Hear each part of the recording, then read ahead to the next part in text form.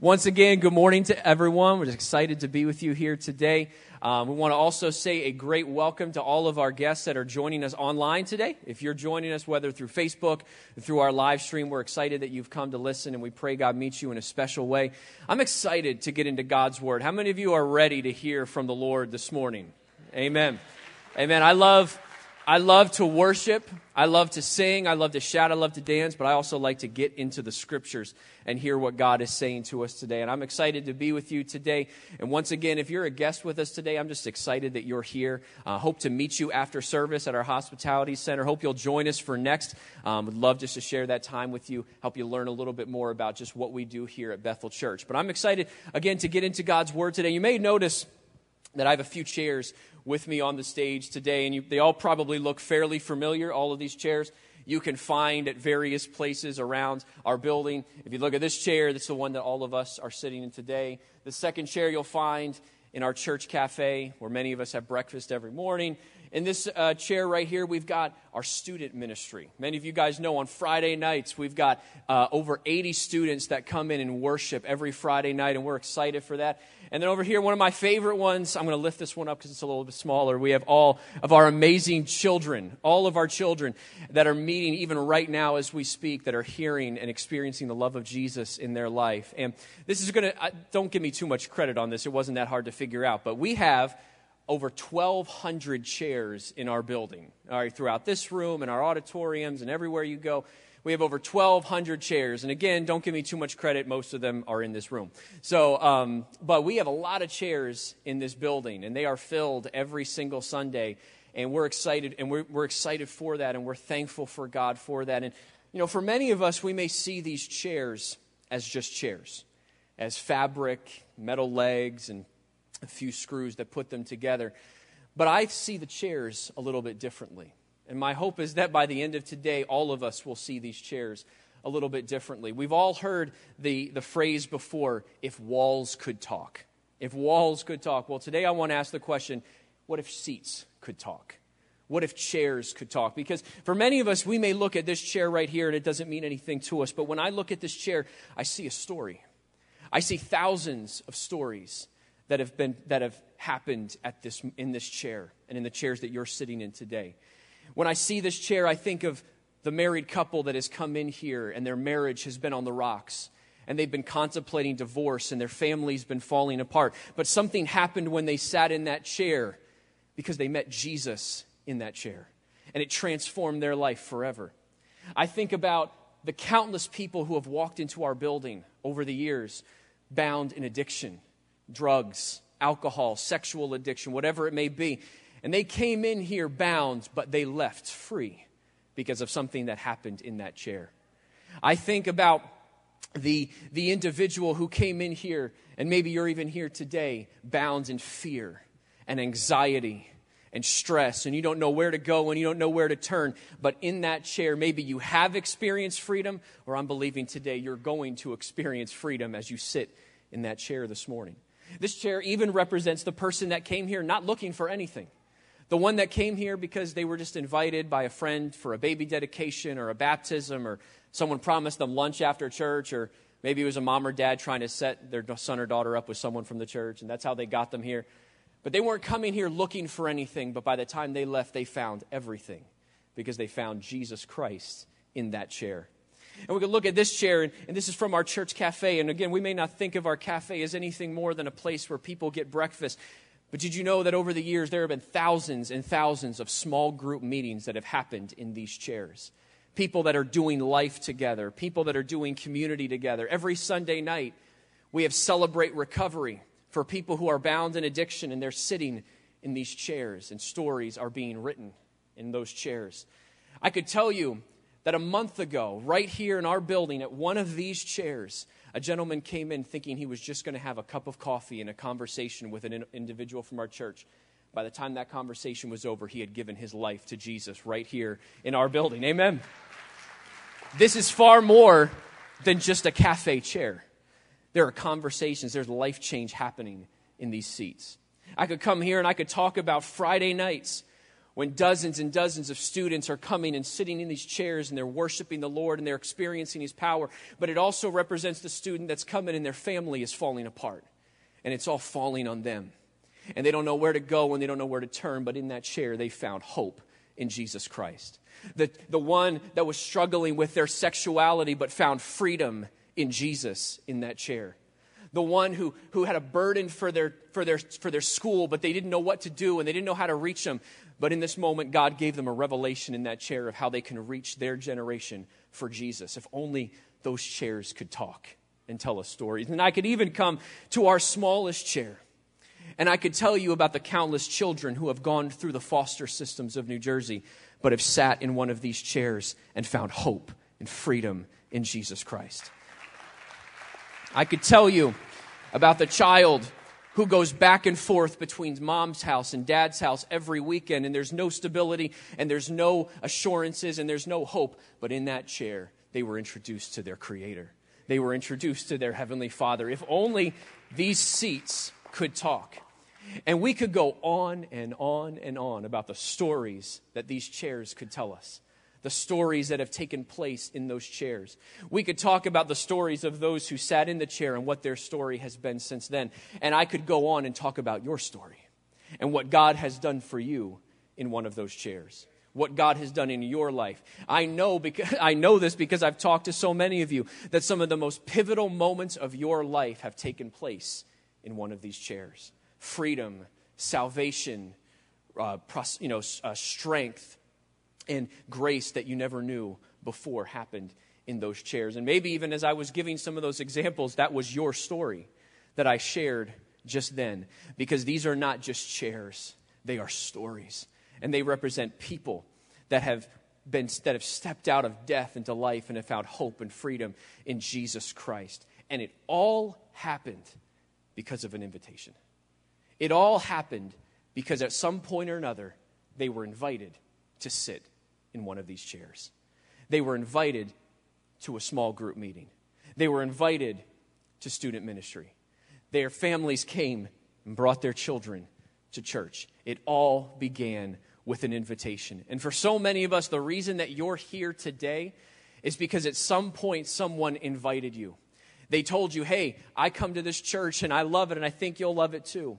Or, hey, God's doing something greater. There's an Easter drama or there's a Christmas concert. There's something happening and I would love for you to be here. And as you sat in that chair, God did something incredible in your life. And you've never been the same since. It's all because of an invitation. And see, this is the exact way that Jesus was. And again, I said this right when we finished worship. If you're here today and you maybe have some hazy ideas of who Jesus is. You know, we live in a time, especially here in our culture, where the image of Jesus has been so skewed and so distorted and so destroyed. My hope today is that all of us would walk away knowing the true Jesus and what He really came to do. But this is what Jesus did. Jesus, all throughout His life, all throughout His ministry, was constantly looking for the invitation. He was always looking for the opportunity to invite someone in to a greater story. He always was looking for the opportunity to say, listen, I know what your story is, but I'm writing a greater one for you. I know that your story is filled with shame and guilt and pain, but I'm writing a story of mercy and forgiveness and victory. All throughout His ministry. And we could go on and on. We could talk about when He called His first 12 disciples.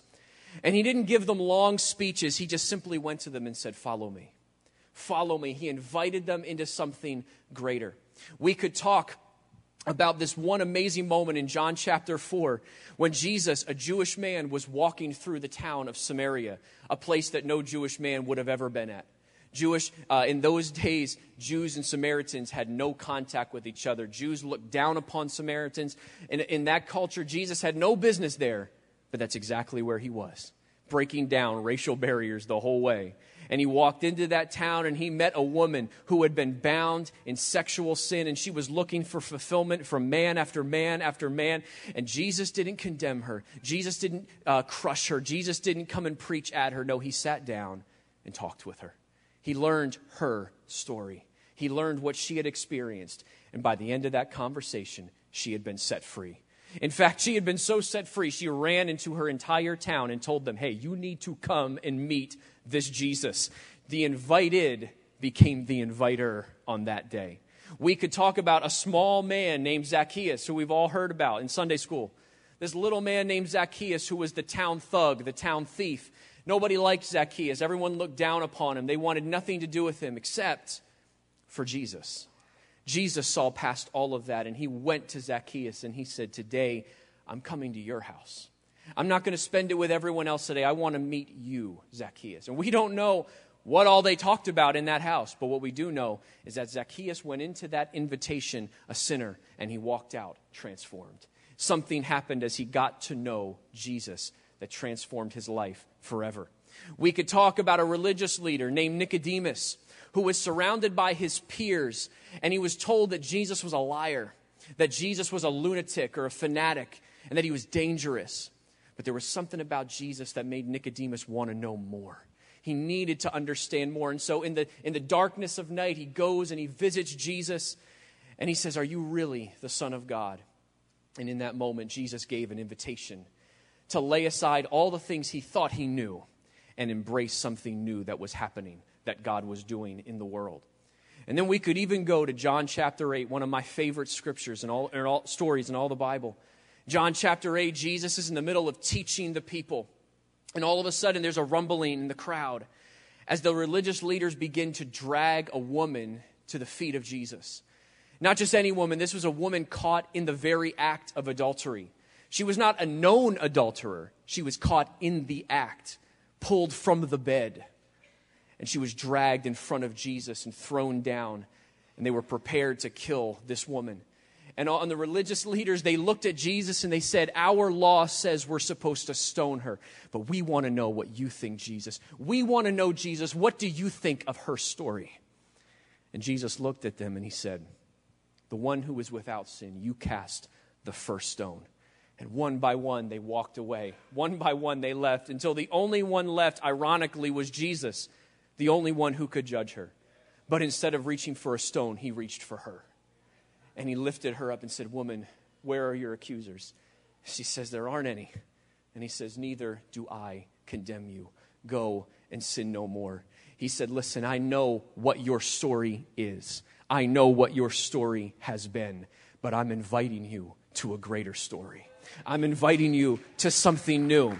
What you've experienced doesn't have to be the end. What you're going through doesn't have to define you. I have something more for your life. I have something greater. And all throughout Jesus' ministry, that was his message. It was an invitation to step out of our story and into a greater story. To step out of our story of sin and guilt and pain and into a story of forgiveness and victory. And there's maybe no greater moment where Jesus kind of clarifies this and makes this known than in the book of Luke chapter 5. So if you've got your Bibles here, we're going to go here for a moment. In Luke chapter 5, we read this very short story of a moment between Jesus and a man named Levi. Now, we know that Levi was actually the disciple Matthew Levi. But in Luke's gospel, he refers to him just as Levi. And it's the moment that Levi meets with Jesus.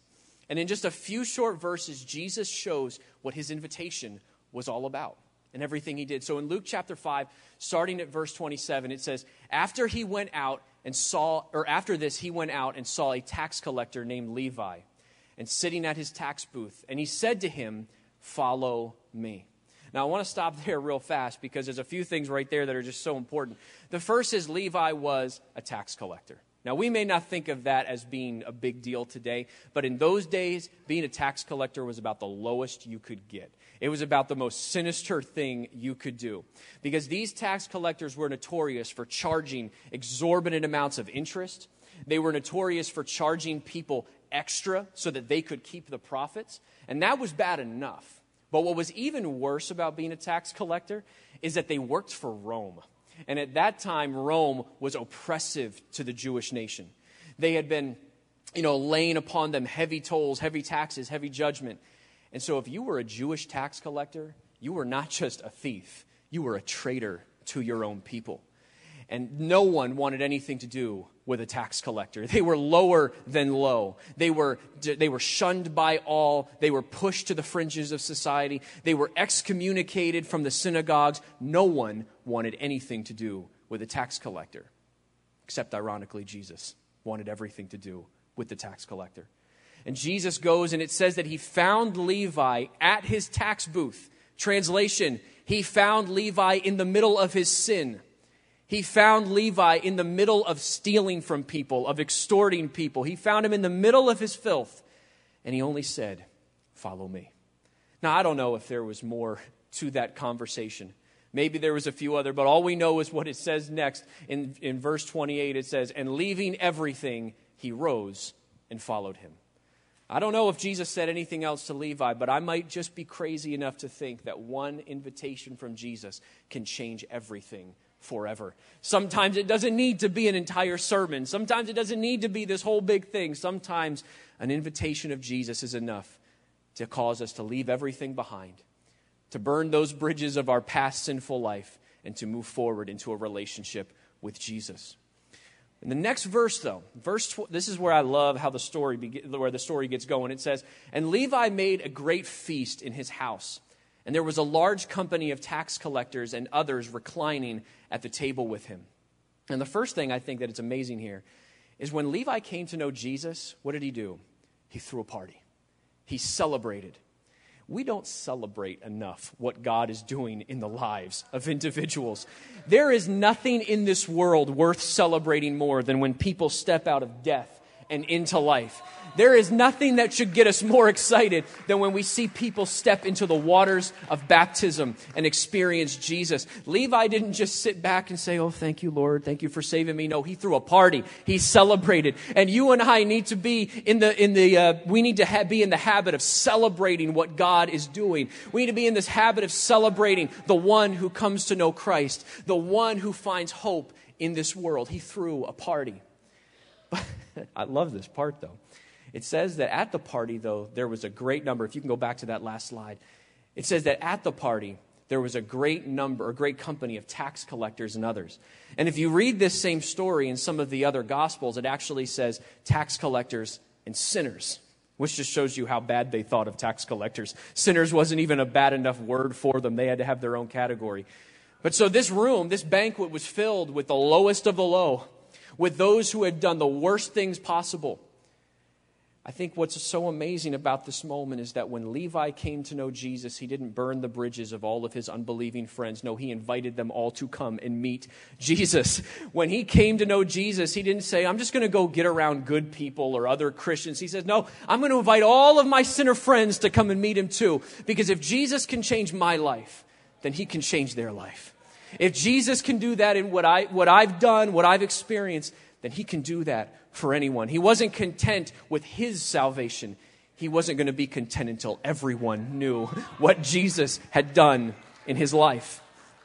And the next part, though, this is just, I don't know. I love Jesus, the way he's just so blunt with people and things like that. I just am a big fan of the way Jesus interacted. But in the next part, in verse 30, verse 30, it says, "And the Pharisees and scribes grumbled at his disciples, saying, 'Why do you eat and drink with tax collectors and sinners?'"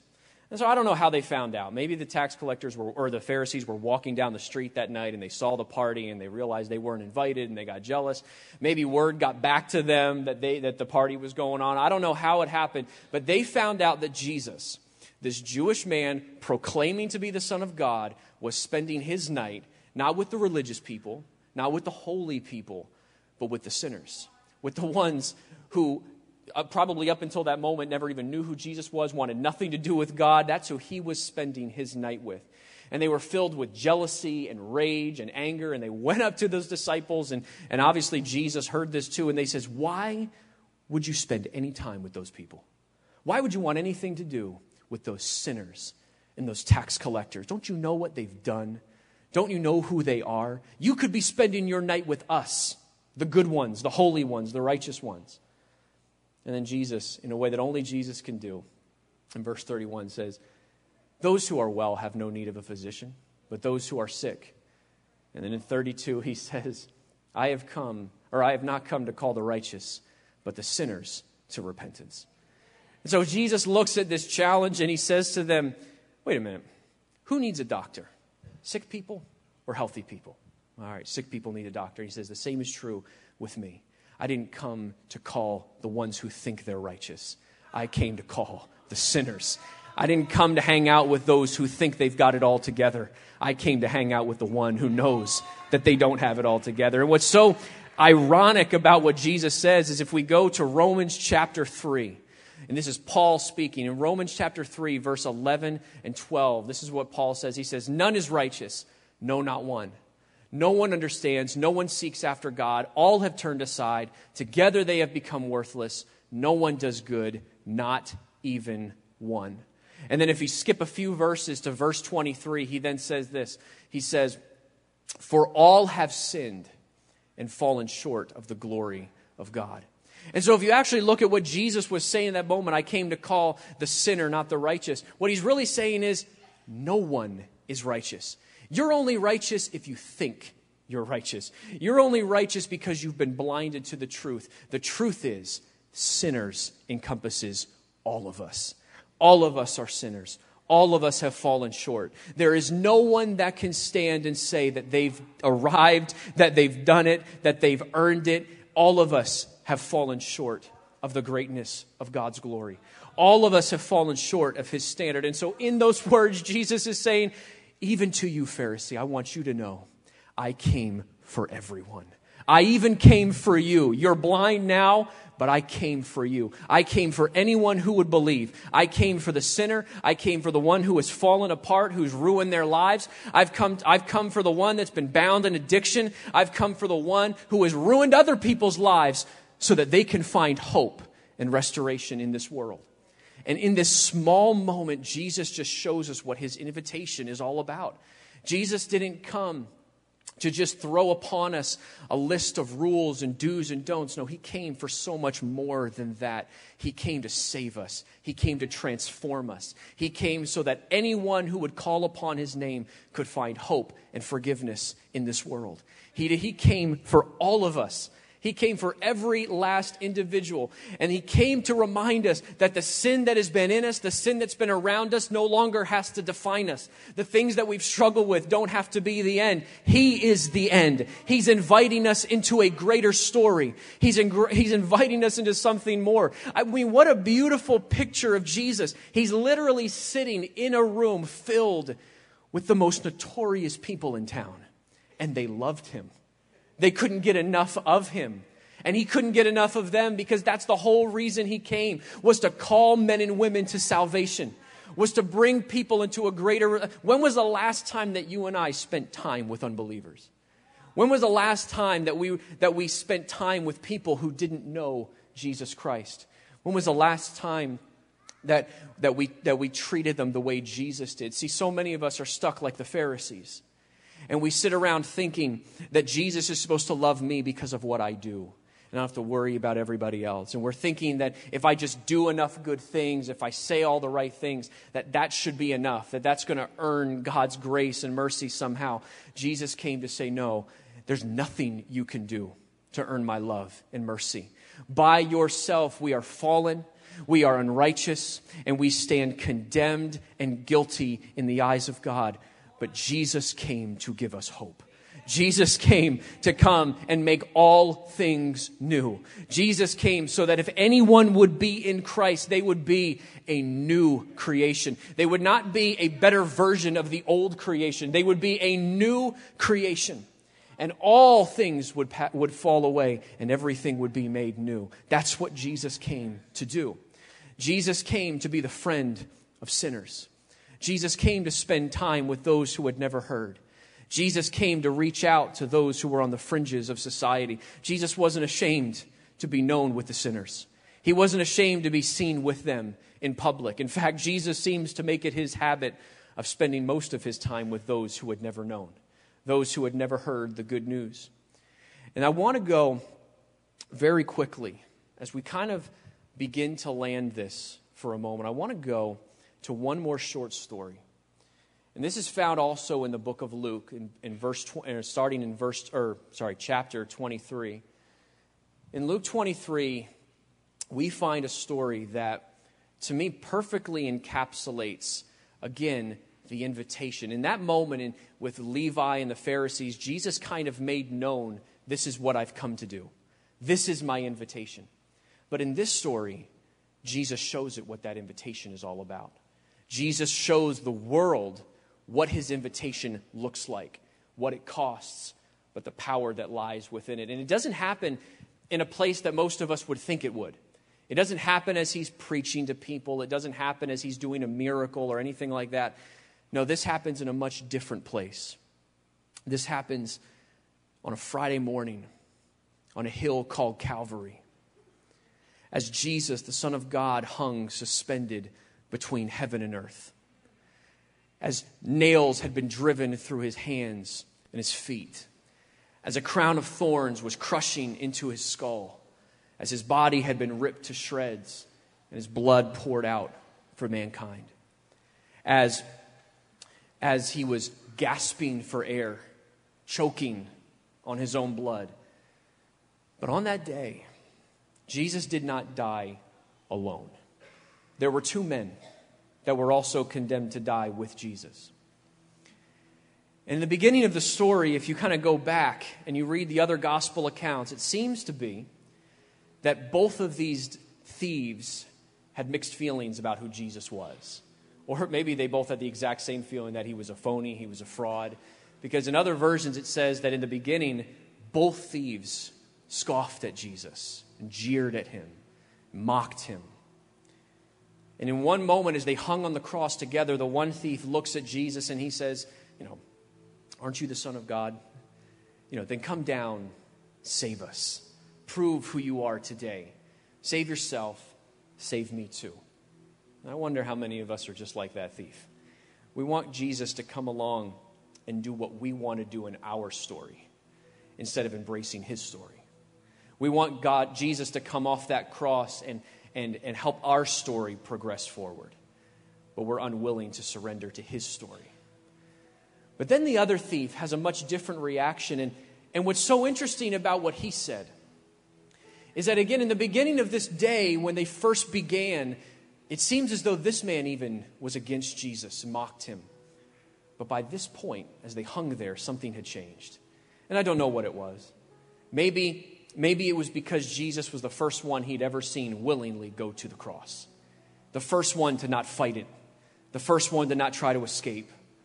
The first one to willingly stretch out his arms for the nails. Maybe it was because he heard Jesus cry out, "Father, forgive them, for they don't know what they do." But he saw something in Jesus in that moment. And he looked at that other thief and he said, "Do you not fear God, since you and I are under the exact same condemnation?" And he continues and he says, "And we indeed justly, we deserve this, for we are receiving our due reward for our deeds. But this man has done nothing wrong." He rebukes this other thief. Something had changed in this moment. He now realized that Jesus was not like anyone else. Jesus had a love and mercy that he had never seen anywhere else. And then he looks at Jesus and he says some of the most powerful words ever. He says, "Jesus, remember me when you come into your kingdom."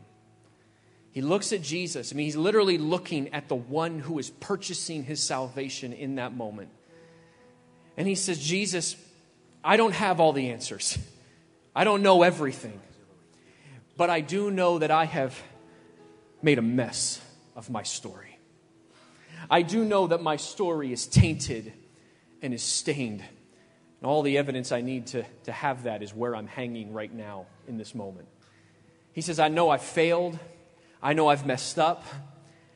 I know that I don't deserve grace and forgiveness. I know that my story is ugly. But I believe that you have something more. I believe that there's a greater story in you." And all he can say is, "Remember me. Remember me, Jesus, in your story. Remember me when you step into your kingdom." And I can only imagine that the thought went through Jesus' mind, "Remember you? How could I ever forget you? You're the reason I'm hanging here today. You're the reason my blood is being poured out in this moment. And Jesus looked at that thief and he said, truly I tell you, today you will be with me in paradise. Today you will step into a new story. Your story will not end with this cross. Your story will not end with eternity separated from God. Your story will become my story. Your story will now be one of victory and triumph. And in that moment, that thief experienced in the most vivid, most aggressive, most brutal way possible, the invitation of Jesus Christ. Literally, he is staring at the blood that is purchasing his salvation in that moment. And he experienced what salvation in Jesus is all about. That Jesus came, gave his life in our place, and then 3 days later, he rose from the dead. He defeated death. He defeated hell. He defeated the grave so that anyone who believes in him could be restored. So that anyone who believes in him could step out of their story and into his story.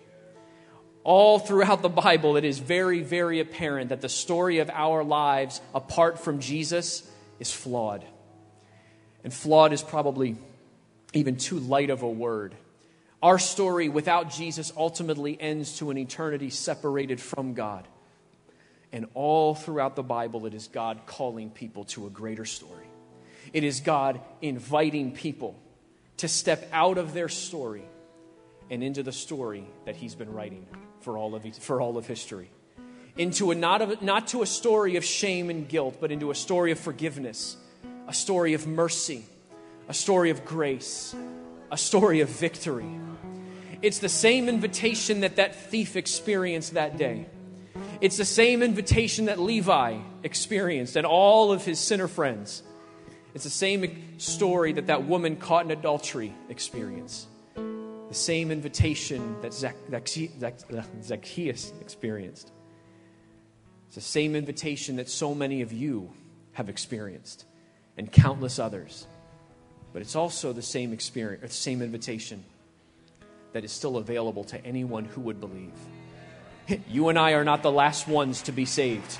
We are believing there is going to be so many more in our community, in our high school. I don't know if you guys realize this. Every Sunday there's a high school literally 50 feet from our building filled with students who don't know what Jesus has done, who are living a story that they might think is okay, but ultimately is leading them down destruction. And the same can be said about anyone in our families and our lives. But the good news of Jesus Christ, the good news of Easter, is that Jesus came and rewrote the story. And he's invited us to come into it with him. And Jesus hasn't said you have to live up to this standard to enter into that story. He hasn't said you have to do this, this, this, and this. He just says all you need to do is embrace me. Put your faith and trust in me, and my story becomes your story. And you walk in that victory. So, I'm going to sit down for this because I want everyone to listen. All right? I'm going to bring it in really close. So as we close this down this morning, I say all of this to basically say one thing. 2 weeks from now, we're going to come into this room together, and we're going to celebrate the story of Jesus. We're going to sing. I'm sure many of us are going to dance. We're going to dress our best because it's Easter Sunday. All right? All the guys are going to come in your nice pastel shirts and your cool ties, and ladies are going to have your nice Easter dresses. We're going to hear the gospel message. We're going to sing songs about how Jesus has risen and how he conquered death, hell, and the grave. We're going to celebrate the story of Jesus. But my question is this: who will you be inviting into a greater story? Who will you be inviting to sit in the seat next to you on Sunday morning? Who will you be inviting to coffee Sunday morning so that they can experience the story of Jesus Christ? Who are you going to invite to come sit next to you so that the chair next to you doesn't have to be empty, but it can be a new story that we celebrate? Students, who are you going to be inviting from your schools to come and experience the power of Jesus? What children? What children are going to experience hope in Jesus Christ this Easter season? There is no greater time to make the invitation than Easter Sunday, when we celebrate together. If you look around this room, you look at the seats next to you, all I see is there's plenty of opportunity. There's plenty of room in this building for new stories and for more people to experience the good news of Jesus Christ. My prayer has always been that the message that's coming out of Bethel would pour into our community. I don't want it just to stay in these four walls. I want it to go into Highland High School. I want it to go to Camden County College. I want it to go to our neighborhoods. And I want it to go even further than that. And Easter Sunday is the perfect day to make that invitation. Because on Easter Sunday, more people are willing to come to church than at any other day of the year. Even people who don't believe in Jesus want to come on Easter Sunday. And I'm just crazy enough to believe that if we can get them in the door, you never know what God might do in their life after that. You never know. Zacchaeus didn't really know anything about Jesus, but all it took was a lunch with him, and his life was changed forever. And if I can get real practical, real fast, we've said this for the last few weeks, 85% of the people that come to our church do so because someone invited them.